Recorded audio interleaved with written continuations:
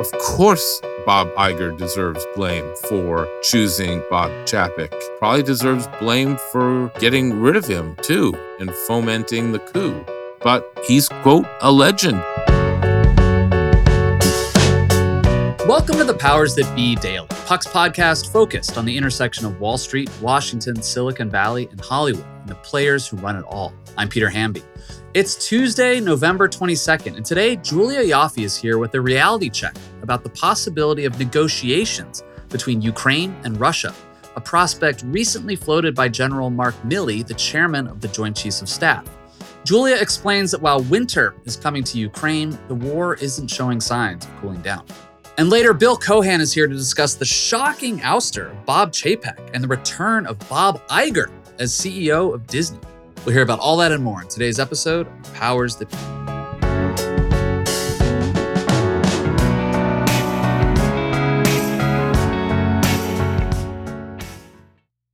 Hiring for your small business? If you're not looking for professionals on LinkedIn, you're looking in the wrong place. That's like looking for your car keys in a fish tank.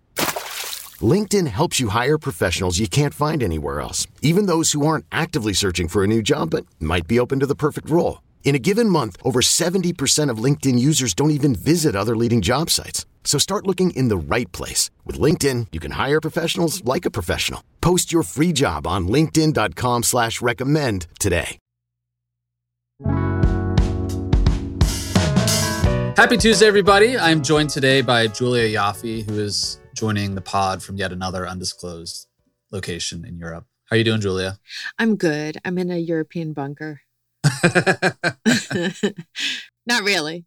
I wanted to talk to you about something that's been percolating in the news lately, since we like to talk about the news here at the Powers That Be.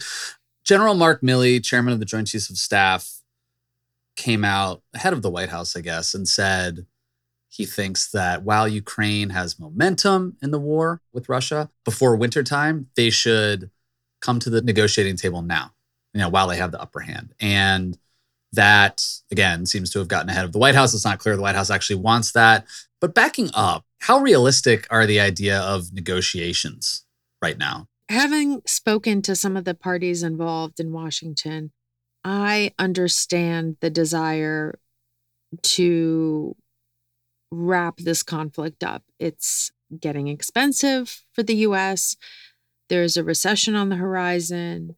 It's not helping energy prices or inflation in the U.S. There's going to be a new Republican-dominated Congress coming in, and they're not necessarily super enthusiastic about writing Ukraine a blank check, as Kevin McCarthy has said. From the Pentagon's point of view, often you see the Pentagon or the military side of things in Washington being the kind of more small c conservative side of the debate, because they're the ones who actually have to implement the thing. They have to put, in some cases, boots on the ground, though not in this case. They have to do all the logistics. They have to provide the firepower. They have to do all the stuff. From Milley's point of view, there's a feeling of, look, it's not realistic. Ukraine says it wants to get all its territory back, including Crimea, including the Donbass. There's just no way that's going to happen. It's very hard to get territory back, and it's not like to advance and capture territory. It's much easier to defend. That was one of the reasons that Ukraine did so well early on in the war, because they were just defending. And now the roles are flipped. Russia would be defending, Ukraine would be on the offensive, attacking, and Russia would be defending. So it would be harder for Ukraine. And this would be after 10 months of fighting, 100,000 troops on each side killed or wounded in action. Milley and his people don't think Zelensky's military objectives are realistic at all. In fact, one of the people close to him said to me, "Nothing is impossible, but this is pretty close." To have negotiations, you have to have two parties that want to come to the table. And the two relevant parties, Ukraine and Russia, do not want to come to the table. Russia might be a little bit more willing than it was earlier on in the war, but it's still not that willing. And you have people close to the Kremlin or who are mouthpieces for the Kremlin saying very publicly that either A, they would use the negotiations to stall for time and use that time to regroup, reorganize, rearm, and then carry out another major offensive. Or B, that they still have the original intent in mind, the original intent of the war, that they still want to oust the Zelensky government and quote unquote denazify the Ukrainian state and destroy it as it currently exists. I don't know how you negotiate with a party like that. And from the Ukrainian side, you know, if you believe, having seen what we saw at Bucha, at Irpin, at Izum, these war crimes that were allegedly committed by Russian soldiers while they were occupying Ukrainian towns and cities, if you believe that that's currently happening to your citizens while they're under Russian occupation, why wouldn't you try to liberate them? Why would you say, okay, we took one city, so let's negotiate and let's leave those people behind? Why wouldn't you continue pushing forward while you still had the military momentum? So I don't think either side wants to come to the table. So as much as Mark Milley, and I think there are people in the administration, in the State Department, who would like to see this wrapped up, that's great. But you need the two relevant parties to be exhausted enough to want to come to the table and find a solution that is not on the battlefield.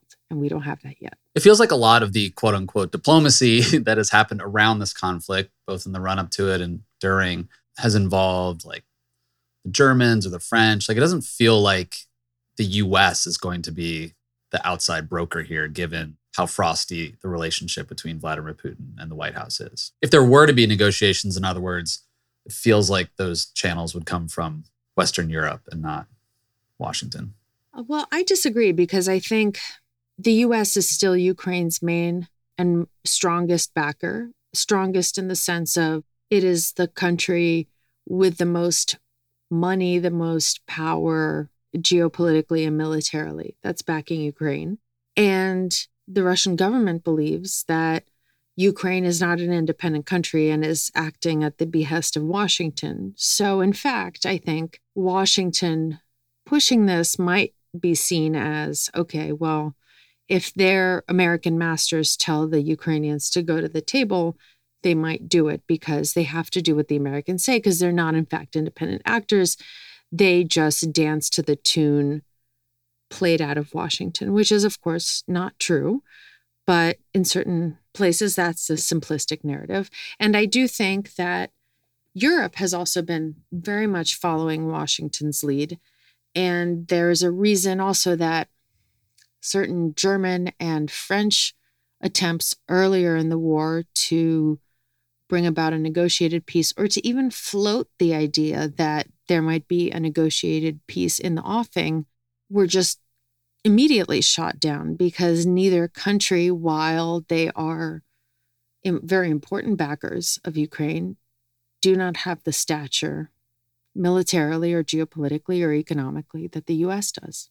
With winter approaching, lots of questions out there about whether the power grid in Ukraine can sustain the country. You know, at the same time, Ukraine has demonstrated a grit and a tenacity throughout this entire conflict that is pretty remarkable. And so the flip side of the winter is coming argument might be Russia could feel vulnerable and Ukraine should press the offense right now. Like, if you're Zelensky, in other words, you could be like, okay, Ukraine, we're strong. My people, we're strong. Those guys, the enemy, now they're cold. They're frozen. They don't really want to fight right now. Let's go after them. Would that be his point of view? Or is that I'm not obviously a military strategist. Well, that makes two of us. But I think that it could be true for both sides. And here I unfortunately fall back on my World War II knowledge. Well, World War II, War of 1812 knowledge, where both the French invading forces and the German invading forces were stopped not by the Russian army or the Soviet army, but by the Russian winter.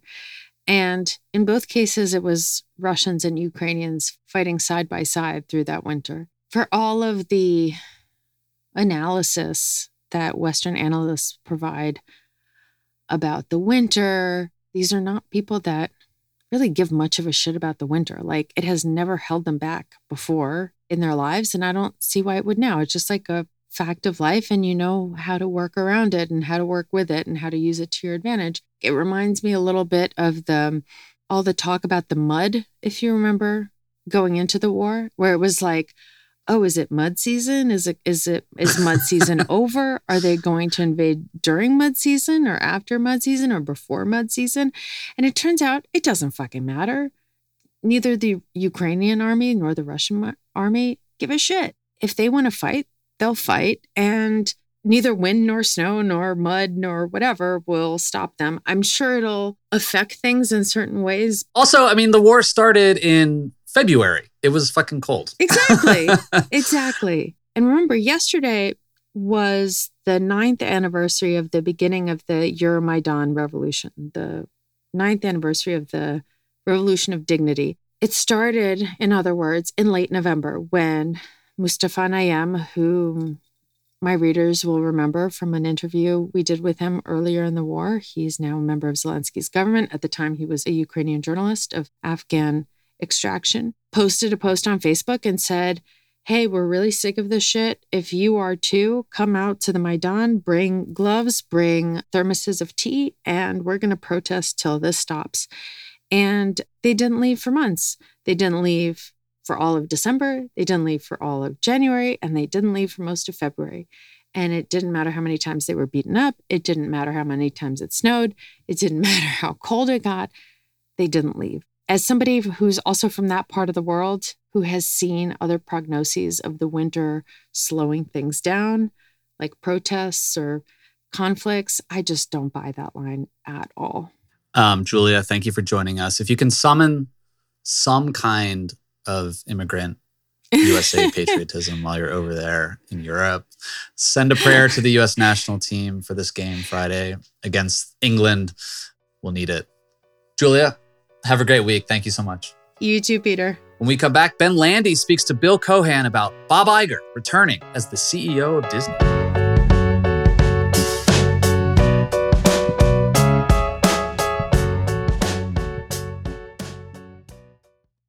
Is your child struggling with a specific subject or need help with homework? Are they asking questions that you're not sure you can fully answer? IXL Learning is an online learning program for kids. It covers math, language arts, science, and social studies. IXL is designed. This program will improve your kids' grades. Studies done in almost every state in the country. The kids who had IXL are consistently doing better. Powered by advanced algorithms, IXL gives the right help to each kid no matter the age or personality. And it doesn't have to eat up all your time. One subscription gets you everything for all the kids in your home, pre-K to 12th grade. So don't miss out. 1 in 4 students in the U.S. are learning with IXL. IXL is used in 95 of the top 100 school districts in the U.S. Make an impact on your child's learning. Get IXL now. And listeners can get an exclusive 20% off IXL membership when they sign up today at IXL.com/audio. Visit IXL.com/audio to get the most effective learning program out there at the best price.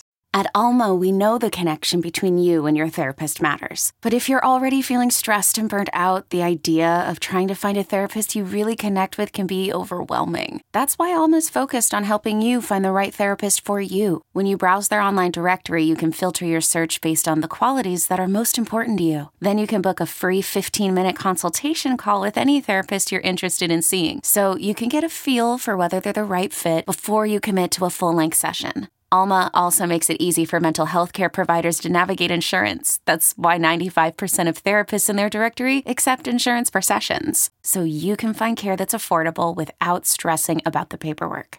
You want to talk to someone, but not just anyone. Alma is there to help you find the right fit. Visit helloalma.com/therapy60 to schedule a free consultation today. That's helloalma.com/therapy60.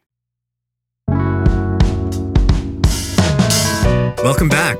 I'm Ben Landy, here on the mic with Bill Cohan to talk about the sudden ouster of Bob Chapek at Disney, the shocking news that the board had decided to bring back Bob Iger, effective immediately, to replace him as CEO. Bill, there were obviously multiple factors that precipitated this event. Of course, tensions with the creative community, but obviously the number everyone has been watching is the stock price, which has been dropping and dropping. But this is still a massive shock in Hollywood and on Wall Street. This sort of unsuccession is not unheard of, but it's a dramatic move for a company like Disney. Why do you think they pulled the ripcord here? First of all, Ben, as we know, our partner, Matt Bellany, has been reporting about, rumors of this happening for months, right? And, I think that's sort of quieted down before reviving more recently, after they gave Bob Chapek a 3-year extension to his contract in June, which sort of, should have settled the matter,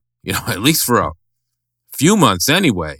That to me is sort of incredibly embarrassing to give him a 3-year contract and then oust him, fewer than 6 months later. But as you said, there were a confluence of events. Number one, of course, in August, Dan Loeb at Third Point Management, big hedge fund, came back into Disney after going into Disney in and around the start of the pandemic and making a lot of money and selling out. And then he comes back in August with a pretty coherent and well thought out strategic vision for what Disney should do, including, thinking about spinning off ESPN, kind of loading it up with debt and reducing Disney's debt, cutting costs. He wanted 2 board seats. He got 1. And as you said, okay, basically this year, which was Chapek's, second full year as CEO, stock's down 40%, whereas Dan sort of bought his stock at around $100 a share,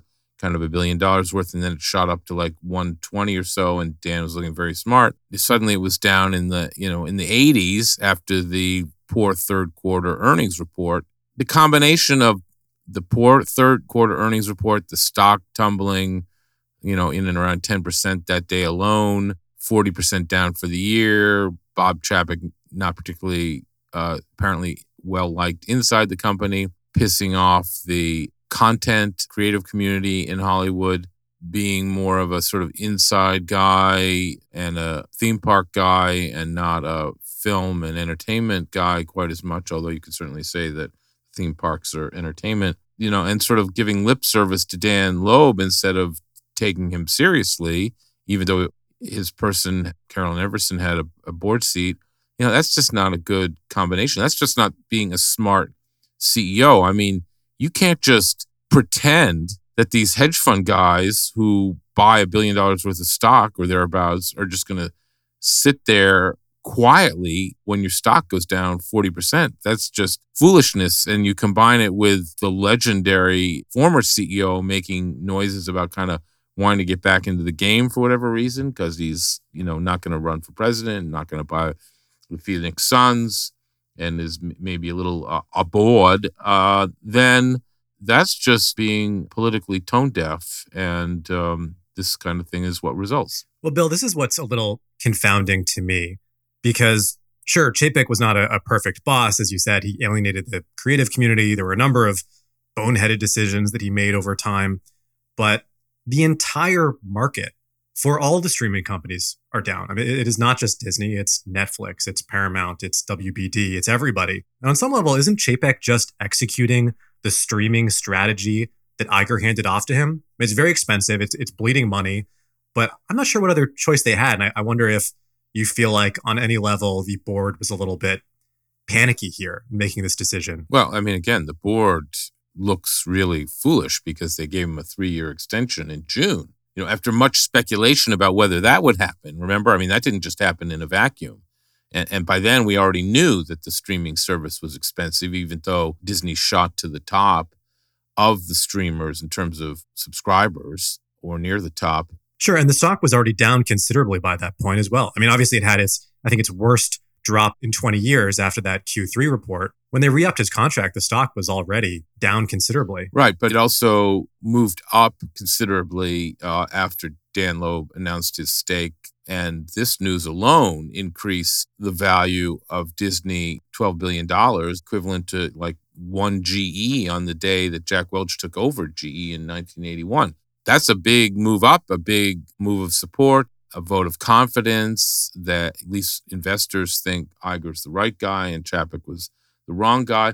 But, look, when the stock is down 40% in the year and you're the CEO and you're not like a founder blocker like a Mark Zuckerberg, those guys can block their departure and may have, for all we know. Chapek is a steward. He's a fiduciary for these shareholders. He serves at the pleasure of the board. He's kind of, a clerk, if you will. He can't block those kinds of moves. He serves at their pleasure. It reminds me kind of what happened at GE, not once, but twice, when Jeff Immelt invited Nelson Peltz and Engarden, his son-in-law at Trian Partners, to come into the GE stock holdings ownership in 2015 to, in effect, ratify Jeff's decision to sell GE Capital and use the proceeds to buy back stock. And when that didn't happen, 2 years later, they got rid of Jeff Immelt, brought in John Flannery. He uncovered, all of this mess that Jeff Immelt had left behind. But he had a short tenure too. He only had 15 months before Trian, bared its teeth again for the second time and got rid of John in favor of Larry Culp. This is something that just happens a lot. And to think that it doesn't, or somehow that, Dan Loeb will just be benign, is foolishness. Right. Disney's not the first company to have a messy succession battle like this. But Iger had 15 years to choose a successor. And he passed over some superstars that were rising up at the company. I think of Kevin Mayer, Tom Staggs. Now he's back for another 2 years, during which time he needs to find a successor again. At some point, you've got to lay the responsibility at Iger's feet, too. Just like Jack Welch blew it for picking Jeff Immelt and then told me he had made a big mistake. He had 2+ years to find his successor at GE. He chose Jeff Immelt and decided he made a mistake. Of course, Bob Iger deserves blame for choosing Bob Chapek, and probably deserves blame for getting rid of him, too, and fomenting the coup. But, he's, quote, a legend, Ben, and legends get passes for these kinds of things. And I'm sure Dan Loeb probably thought it was a great idea to bring Iger back. I mean, Iger is, he's 72, but he's young and central casting CEO and had a great track record of running Disney, obviously at a great time, but, executed on a lot of important strategic acquisitions that made Disney the powerhouse. And that's sort of what Dan Loeb wants it to be, which is the powerhouse of the industry. And it's looking kind of, I wouldn't say vulnerable. It's certainly performed, better than some of its competitors. Again, hedge fund guys do not sit around and just wait and twiddle their thumbs hoping. Hope is not a strategy in hedge fund world. Action is a strategy. Bringing in a replacement CEO who was a legend is a strategy. Stock reacts. $12 billion in value just plopped right back on in Dan Loeb's account. Just so you know, I did email Dan Loeb last night. I wrote in an email, well, and did not get a response. That sort of leads me to believe that he knew this was, in the offing. But what do I know? Yeah, we'll see how things evolve. I mean, like you said, the stock popped. This is Monday morning. We were recording this Monday afternoon.